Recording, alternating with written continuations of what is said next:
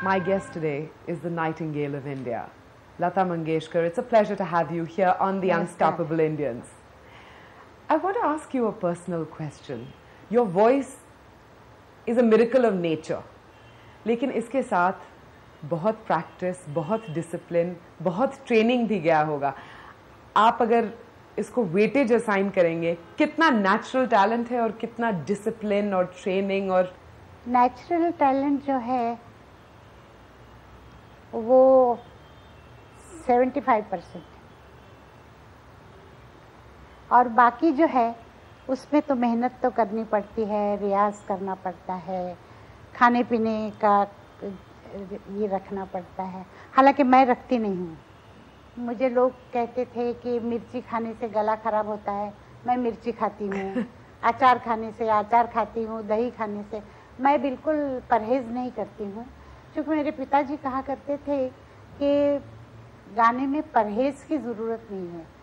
सबसे बड़ा परहेज़ तो ये होता है कि आदमी अपना गाना जो है वो गाता रहे, मतलब वही करता रहे तो वो अच्छा रहता है. मतलब आपका गला चालू रहना चाहिए. तो वही मैंने किया पूरी ज़िंदगी. लेकिन जो लेसन्स आपने लिया, थोड़ा डिसिप्लिन तो हुआ होगा? नहीं, वो तो हुआ बिल्कुल. और मैंने अमान अली खां भिंडी बाज़ार वाले थे, उनका गंडा बांधा था और मैं उनसे सीखती थी, रियाज करती थी घर में. और काफ़ी मतलब डिसिप्लिन तो यही होता था कि मैं खुद ही खाने पीने पे अपने थोड़ा रोक लगाती थी.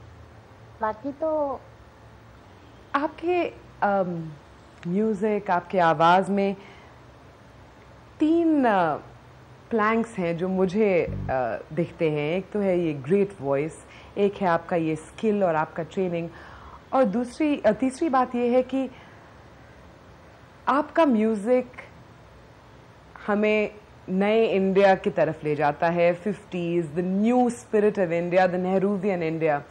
क्या वो पीरियड आपके लिए बहुत ही स्पेशल है, अगर आप सोचें कि इंडिया के लिए कैसा समय था और आपके लिए कैसा समय था?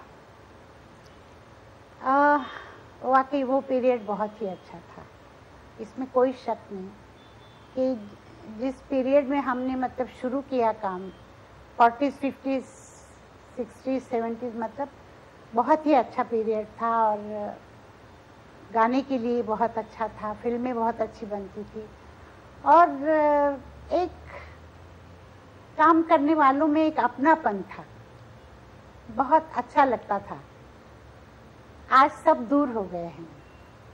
और पेट्रियाटिक स्पिरिट भी बहुत था, तो बहुत गानों में भी पेट्रियटिज्म का रिफ्लेक्शन होता था. और आपके लिए वैसे सॉन्ग्स तो स्पेशल होते होंगे. जी हाँ, मुझे बहुत अच्छा लगता था और मैं गाती भी थी. और मैं एक और बात बताऊं कि उस वक्त क्या था कि देश के ऊपर कोई भी किसी तरह का संकट आए तो मैं अपनी फिल्म इंडस्ट्री की बात करती हूँ, हमारी फिल्म इंडस्ट्री पूरी खड़ी हो जाती थी.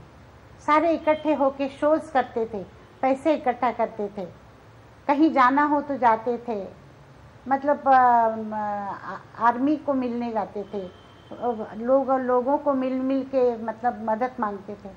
वो बात अब नहीं है. लता जी, आप इतनी फ्रैंक हैं, मैं पूछने वाली थी आपसे कि वो स्पिरिट, वो इमोशन आज मिलता है कि नहीं, लेकिन आपने अपने आप बोल दिया कि वो स्पिरिट आज नहीं है. लेकिन मैं फिर से अभी 50s का बात करना चाहती हूँ. It was a great period in Indian cinema. You were associated with the great heroines, whether it was Nargis or Meera Kumari. आप अगर वो पीरियड के बारे में सोचे, फेवरेट सॉन्ग पूछना बहुत ही डिफिकल्ट क्वेश्चन है, लेकिन एक सॉन्ग जो उस पीरियड को बहुत सिंबलाइज करता है. आएगा आने वाला. और हाथों हाथ मुझे आपसे ये भी पूछना है, जब पंडित जी ने आपका ये गाना सुना, आए मेरे वतन के लोगों, ऐ मेरे वतन के लोगों, आपको कैसा लगा? उनके आंखों में तो आंसू आ गए. आपको कैसा लगा वो गाते हुए? मुझे बहुत अच्छा लगा, गाते हुए बहुत अच्छा लगा. हालांकि एक दिन पहले मैं बीमार पड़ी थी, मैं वैसे ही दिल्ली गई और 26-27 को हमारा शो था.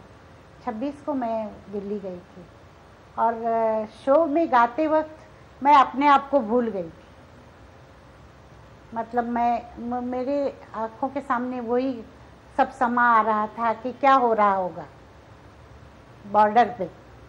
तो मैं अपने आप को भूल गई और मैं गाती रही और गा के मैं अंदर आई और एक कुर्सी पे जाके मैं बैठ गई एक कोने में चुपचाप।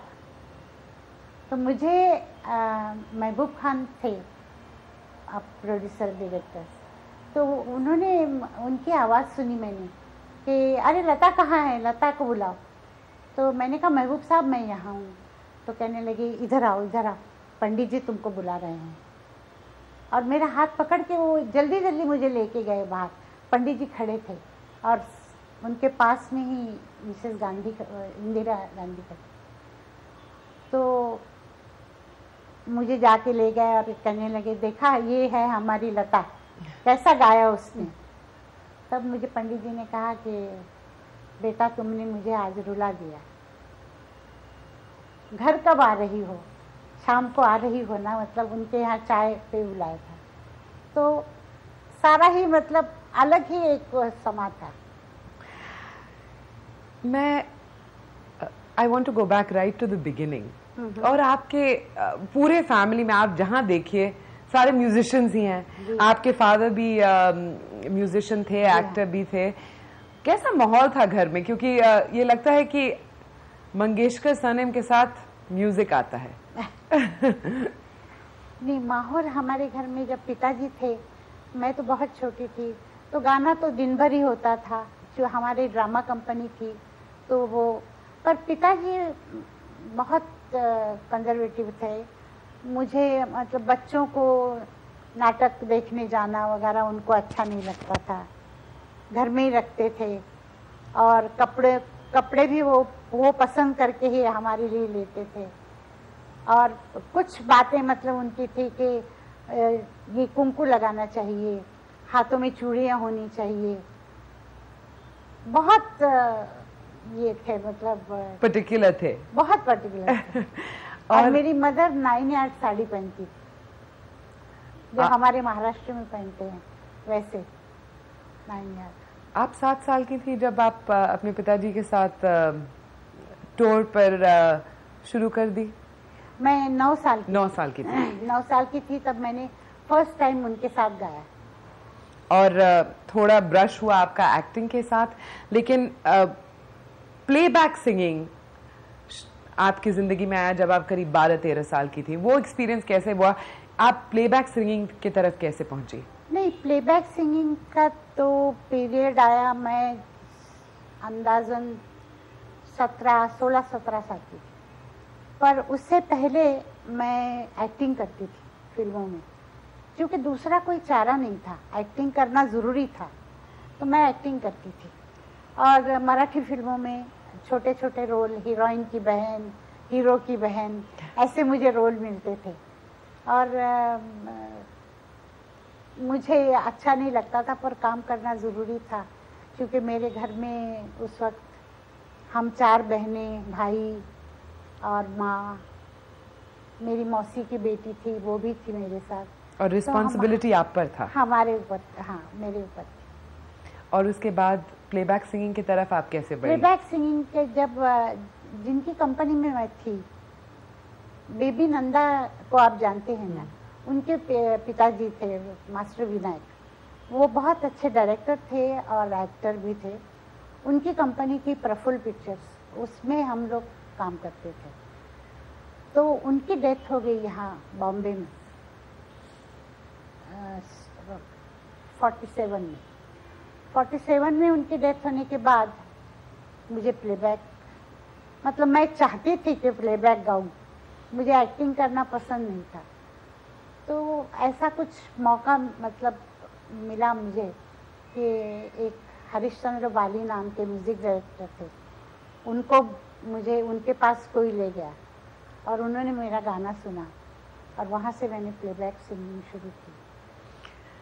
मैं आपसे पूछना चाहती हूँ, उस समय बॉम्बे की फिल्म इंडस्ट्री में आप, you were a young girl, Was it a struggle to work in the industry in those days? कोई परेशानी थी कि काफी comfortable atmosphere था?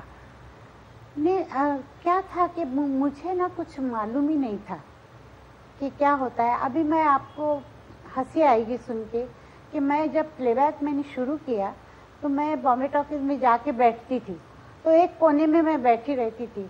मुझे नहीं मालूम था कि यहाँ कैंटीन है, यहाँ चाय मिलती है या खाना मिलता है।